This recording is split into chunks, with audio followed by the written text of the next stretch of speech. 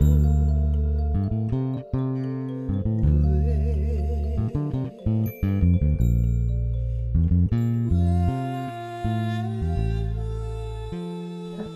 we are live. Hello, friends. Welcome to today's episode of Tracy Schatz's Voices for Change show, the series dedicated to putting an end to intimate partner violence. I'm Hope Katz-Gibbs, producer of the show and Tracy's publicist. Honored to be that.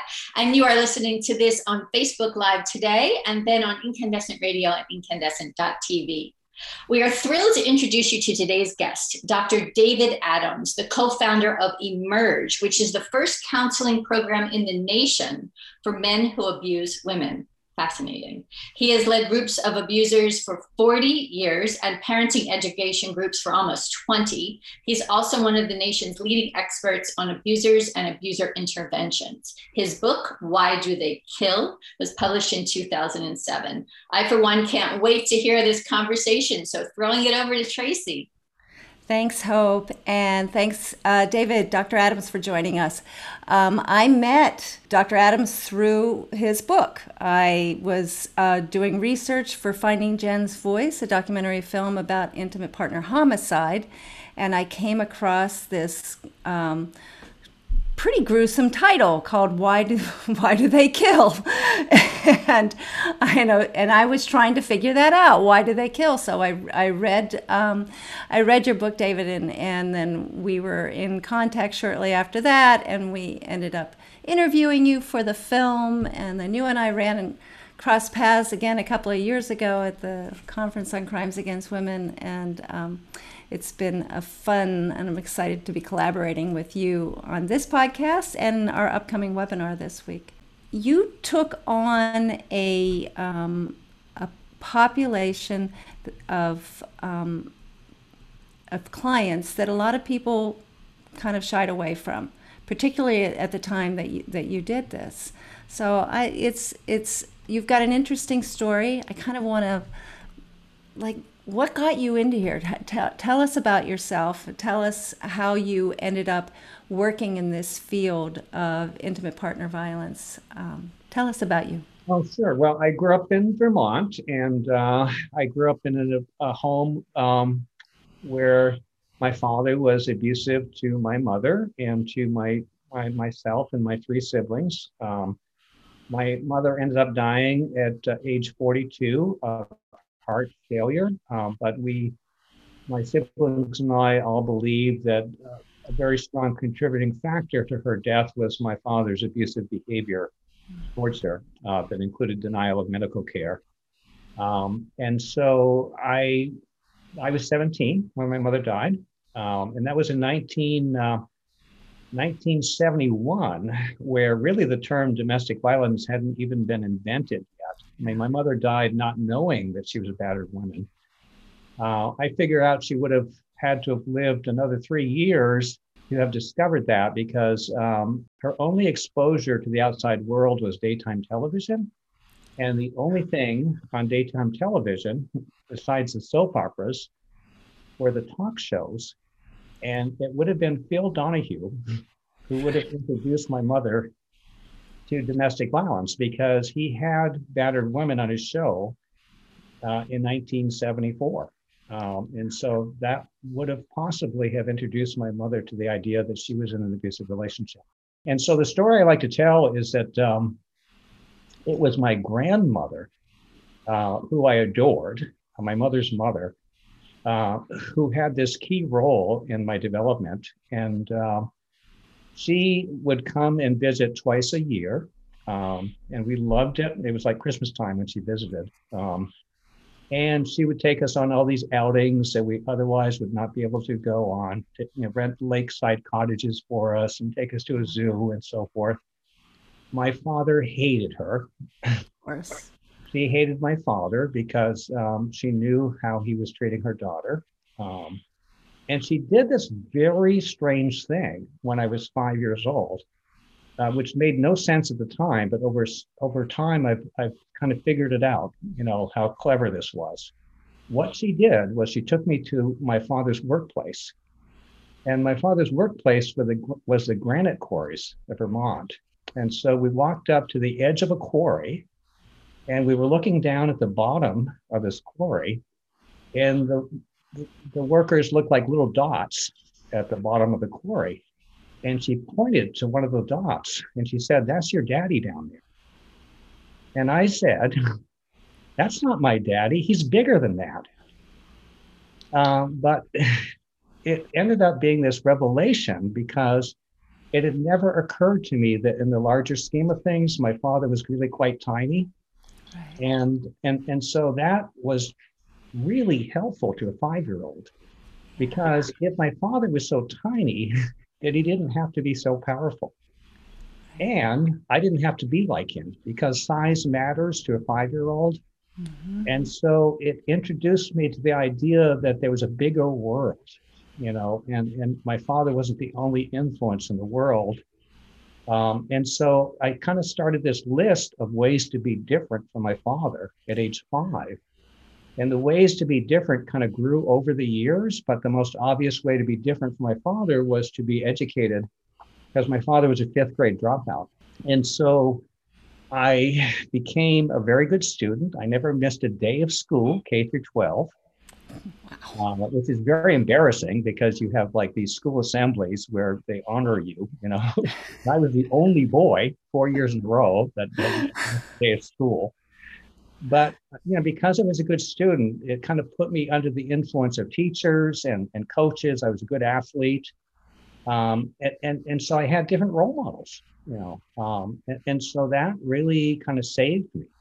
My sisters always remember that I was walking around with my face in a book, because I was reading up about other families. When I had girlfriends, I was practically living at their houses, soaking up the energy of what I saw as normal, healthy families, right? And so kind of like, unfortunately, my sisters and my brother more or less followed in my father's footsteps and kind of became like him. And so my kind of survival strategy, so to speak, was really kind of to have this experience of needing to be different from my father, and being influenced by other people in my life, basically. Yeah. Wow, that's a really powerful story, and I wonder, is that a story that you share with the perpetrators, or the men that you work with? I've never shared that. Very occasionally I've talked about different aspects of my father when I've wanted to illustrate different aspect of parenting, for instance, or bad parenting, I should say. Right. But shaming. My father was a big shamer, for instance. So I will talk about different ways that he might have shamed me, or so forth. Yeah.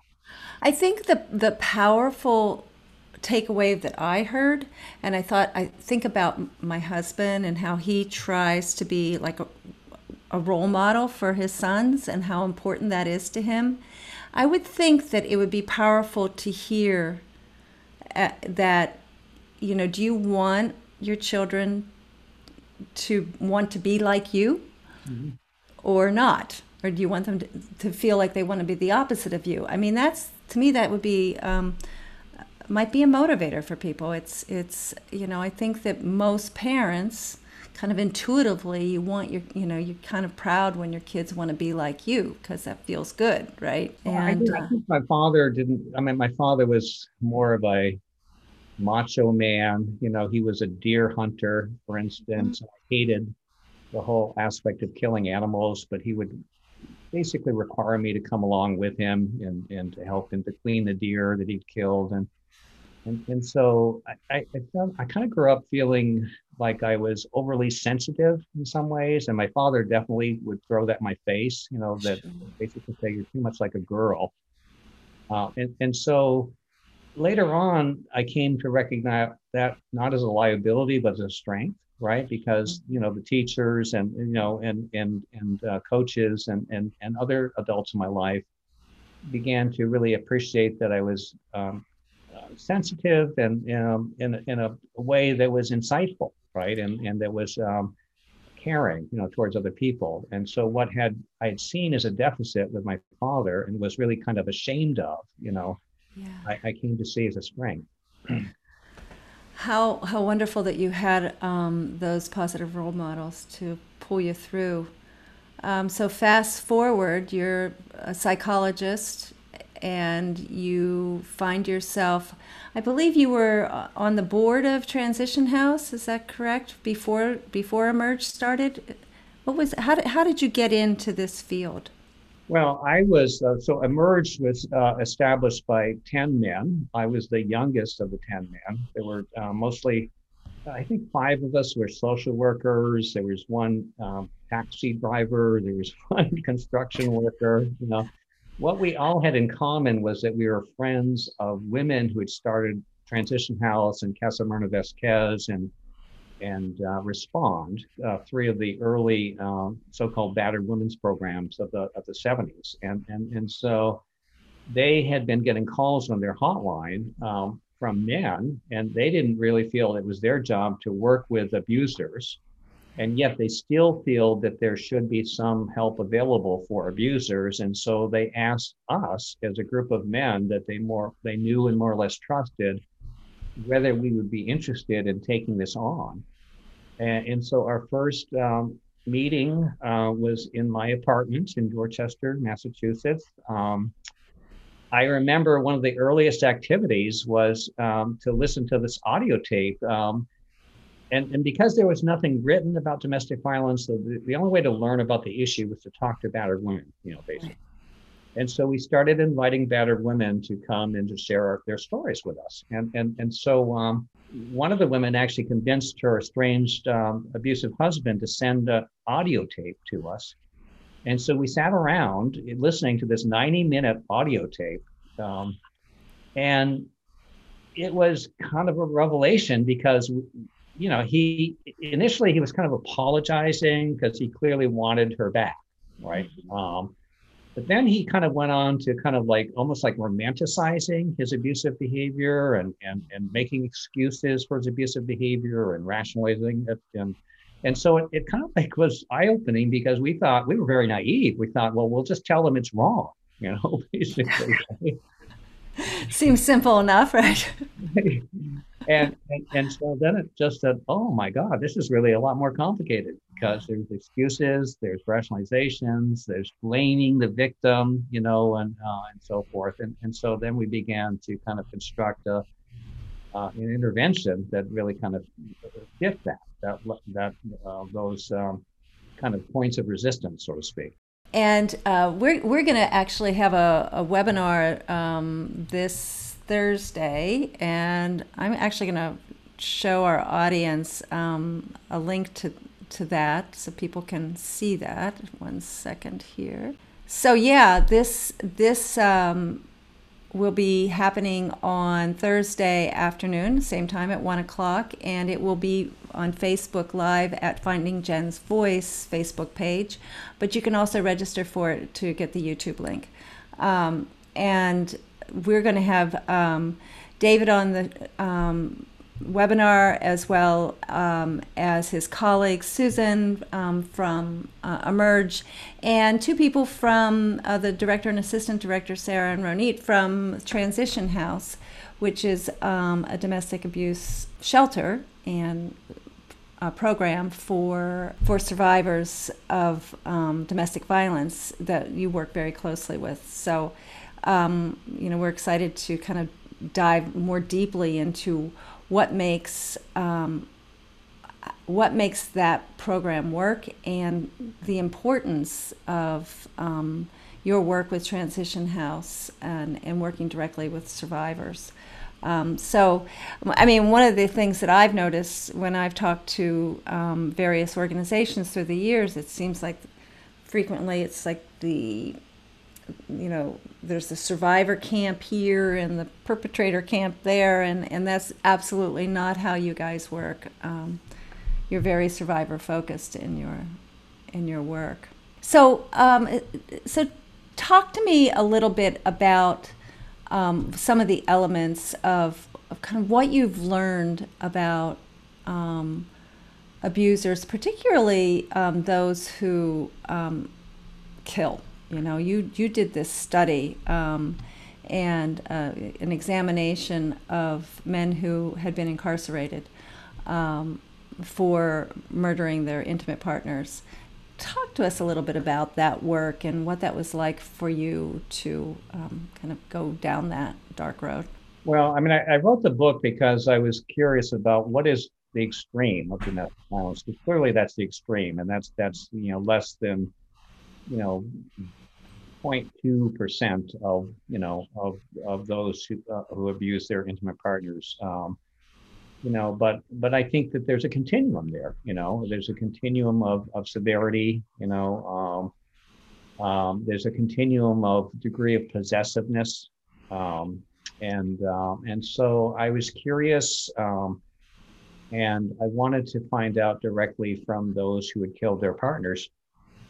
And I also, as part of my book, was interviewing women who had been victims of attempted homicide too, so because I wanted them to kind of be stand-ins for murder victims, so to speak, to give their perspective. And from that, I was able to construct these 5 different typologies of killers that all have somewhat different motivations to kill their intimate partners. Some of them, for instance, are possessively jealous, and so there's a kind of an obvious kind of motivation there. Usually it's post-separation.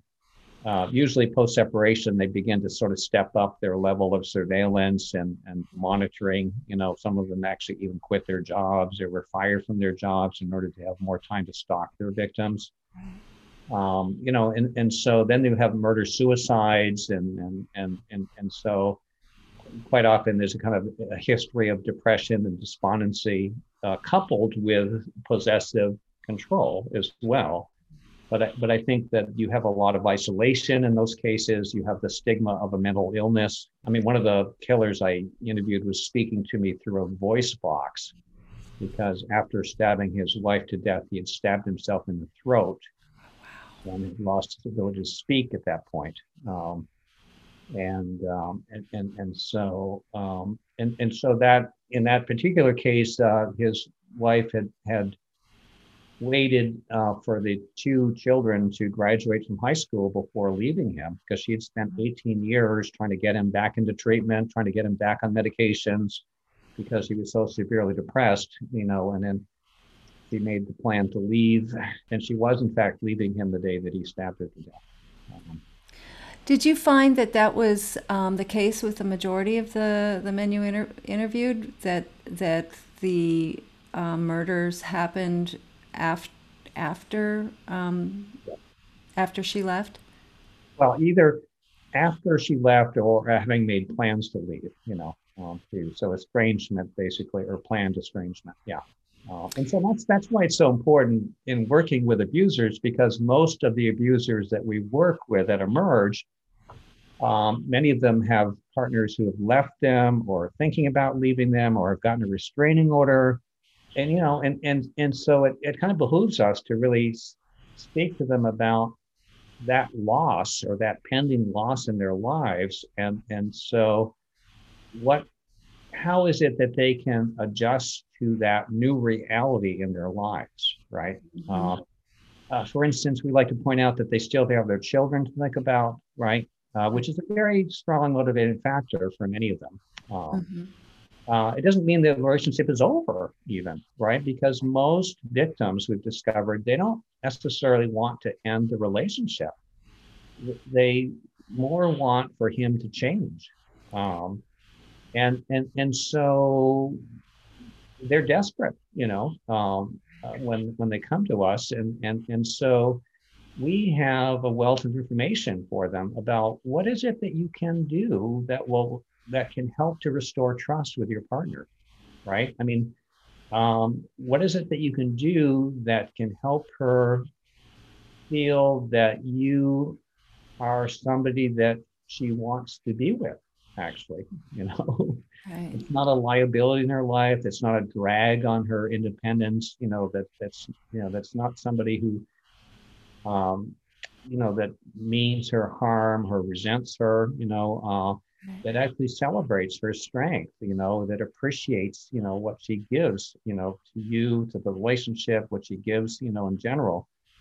And so that's the heartening thing for us to see, for some of the men at least, the transition to a place of really respecting, their partner, and and stepping up to be better role models for their children. I've spoken with a lot of people who work with victims, survivors of intimate partner violence, and there's frequently this just kind of hopelessness of they've just kind of written off perpetrators. You know that they're narcissists. They can't be treated. You know, they're done. You know, and it's clear to me that given the numbers of women who are abused and how many perpetrators there are, it's really a faulty thinking to think that we're going to just, you know, give up on this whole segment of the population who, you know, like you had, you know, many of whom grew up with that kind of a role model of a parent and didn't choose to emulate, you know, somebody else. So I think that the work you're doing is so important. But there's, I mean, how many programs are out there these days? I mean, I know that you guys were the first. I know that you do training and do a lot of duplication. Try to help other people duplicate the program that you've put together. What's the prognosis? How are we doing getting there? You know, our outcomes are actually fairly positive. I mean, so we participated in the study that was commissioned by our probation department. And so we basically turned over the data for all of the people who started the program over 2 years and then followed them for 2 years. And the results were actually quite good. I mean, so 11.6% of the program completers had reoffended. Okay. And 20% overall, you know, so those are two good numbers. I mean, Yeah. you know, and so that sort of fit it was validating because it also sort of fit the what we'd learned from partners. And so we do have very extensive contact. We call it partner contact with the partners. And, you know, for the most part, what we learn is that, you know, particularly over time, you know, there are a lot of people who drop out, you know, at the beginning stages, and so the outcomes are predictable there that they will reoffend. But those who stay with it, people who stay with the program, and we have quite a number of people who voluntarily extend themselves in the program, they do well. I mean, they develop, you know, respect for their partners, empathy. You know, we hear it directly from the partners. We hear them say things like, you know, he shows interest in my life. He notices my feelings. You know, he notices when I'm tired. He notices when I'm anxious. And that's sort of previously it was more like, what the hell's your problem? Right. I mean, kind of like always seeing her as a source of irritation, you know, or frustration and blaming her for problems. And so part of what we do is how to self-manage, how to take care of your own feelings, you know, so women shouldn't be your emotional caretakers, right? Mm-hmm. And what a setup that is, right? Yeah, can't win. The partner to be responsible for your emotions, right? So if I'm unhappy, you're to blame. Right. I mean, and so, you know, we like to point out that when there's a separation in a relationship, there's an opportunity for you to learn how to manage your feelings, your anxiety, your boredom, your depression, you know, without making somebody else responsible, you know, so that you're, and hopefully in doing that, you're putting yourself in a much better position to have a relationship, right? Where you can actually give something to another person rather than take something, you know, take things, right? What I think that it's an incredible way of just thinking about abuse, and that it's fundamentally about not taking responsibility for your own feelings, and not really knowing how to manage your own feelings. So I think that you know, you paint a hopeful picture, but I hear a prevention picture in there too, which is how do we start training boys so that they don't grow up to be men who don't know how to deal with their own feelings. Like, what are if you were to tell, I'm throwing this out at you at left field, I apologize, but if you were to talk to a teacher or a parent of young boys, what would be the main things you would tell us that we need to teach boys about managing their own feelings? What do they need to hear? Well, I mean, I think that boys are, you know, complicated, I mean, I think that we kind of like tend to sort of stereotype boys, and to kind of like kind of steer them towards being athletes or, thinking about their careers, and we don't sort of have the same expectations that we have of girls. Girls are kind of expected to be caretakers, to express interest and to show interest in other people. Boys are clearly able to do that. It's just that we don't expect that of them, right? And so I like to point out that the job description for men has changed, over the years. It used to be that men were just expected to be financial providers, basically. And anything else that they gave was kind of a bonus, right? And I still think that we're struggling with that. So even though that's based on kind of an old model where the husband was working outside the home and the wife was working in the home, I think, there's still, a lot of men who haven't gotten that memo, right? Yeah. That they basically kind of expect that they should be rewarded, and appreciated for being a financial provider. And they don't have expectations themselves to be nurturers, and so as a result, they don't learn how to soothe the crying child, right? But what is kind of encouraging is that when men start spending dedicated time with kids, post divorce, for instance, it I think motivates them, to notice things that they otherwise, if they've depended previously on the other partner, the other parent, to soothe the crying child, right, or to remember the birthdays, and schedule the appointments. All of a sudden, they have to develop these new skills, right, and so they can actually become quite good at it, right, and because I think it motivates them in a different way that my child needs me to notice them. Daddy, look what I drew today. Daddy, look what I did today, and who can not be affected by that? I mean, who can not, be motivated by that, right?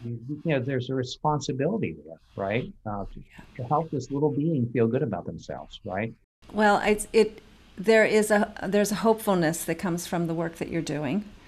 And a lot of people would burn out after 20 years of doing the work that you're doing, and you've done it more than twice that. What keeps you going?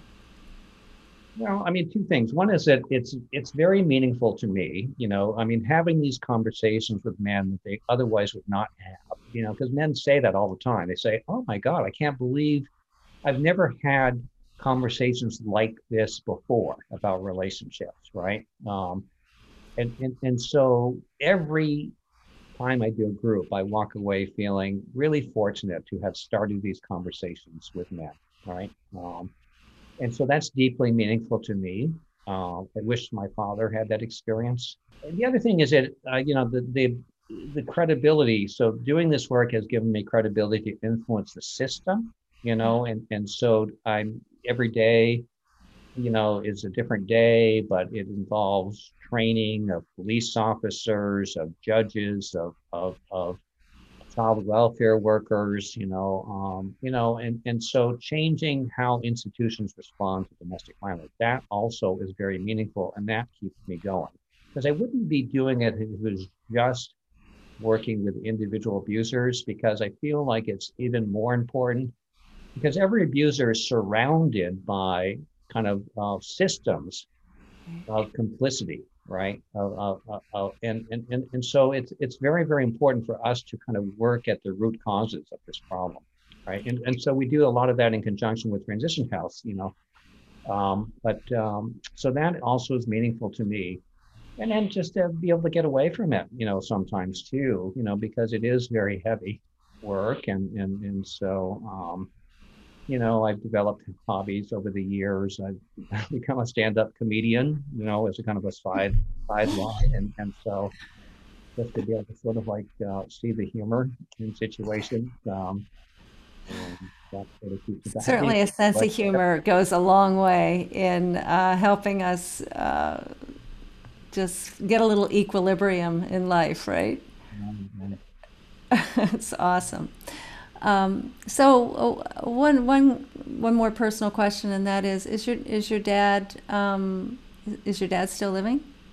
no, my father died 2 years ago, and so I kind of spent 5 years visiting him once a month at a nursing home. It was very painful because my father never really changed. He was still a bully. He would still bully my sister, who took care of him and like literally sacrificed her life for him. And so part of my survival strategy was to kind of like try to get through every visit by just distracting him. I ended up preparing all these YouTube videos of guilty dogs to tell my father. My father would be kind of lying on his bed at this nursing home because he lost both of his legs due to diabetes. I'd be holding my iPad up to him, showing these guilty dogs, and then watching my watch to count off the hour, just to get through that visit. And then on the way back, just to celebrate, that I've survived another visit, I would stop off at a restaurant, a 99 restaurant, and have exactly the same meal, barbecued turkey tips with mashed potato and slaw, just as a kind of a little self-nurturing ritual, for myself. So I did that for 5 years. Wow. What did he think about what you were doing? He didn't connect it. I mean, my father still continued to sort of see himself as a victim, and so that was very painful to me. I would have been able to I would have been happy to have had a better relationship with him if he had kind of taken some responsibility, basically. That was not the case with my father. But there are other men I could work with, right? Right, right. And so you've taken that experience and helped so many men and women over the years. I spoke with one of the women who's going to be on our panel was a survivor of domestic violence many years ago, who you worked with her husband for a time, and you talked to her directly, and she credits you with saving her life. And I know how the work is really, really hard, but I think ultimately everybody who's in it, it is about saving lives. And so thank you. Thank you for the lives you've saved and transformed, and the impact you're having on society, which is incredible. It's really important. So I'm really looking forward to our webinar on Thursday, and I invite everybody who's watching to join us. So thanks again, David, for being here. Thanks, Hope. Take it away. Wow. Such an amazing conversation, David. I feel it in my heart. I'm sorry for that experience you had, but how amazing that you turned it around like this. So we're all grateful for that. I think any child who's had a challenging father can relate a little bit to what you were saying. But that you're changing men, and as the mother of a son, and I'm grateful for that, just so that they can open up and be brave. I think that's what this is all about, just that courage to stand up and take control of your life in whatever way that is necessary. So what I would love to do is share the 5 types of killers on this in the liner notes. And of course, we'll link to this fantastic webinar that's coming up on Thursday, July 29th. All of Tracy's webinars are fantastic, and all of her guests are so illuminating. So thank you, David Adams. Thank you, amazing Tracy Schott. I'm Hope Katz-Gibbs with Incandescent Radio and Incandescent TV. We will bring you another episode in a couple of weeks. Tracy, tell us about our upcoming guests in August. Janice Farabee is our next guest, and she is a fellow social worker who has created programs for young Black women and girls to help them with their self-esteem, She at one point worked in fashion, worked for 17 magazine, and really started to understand how our societal views of Black women and girls was really impacting their self-esteem in so many negative ways. So she's going to be joining us, telling us more about her journey and the work that she's been doing. So looking forward to having Janice with us. Absolutely. And the other guests that we will have on this show and others. So thank you again, everybody. We'll see you soon on the next episode of Voices for Change.tv. Bye.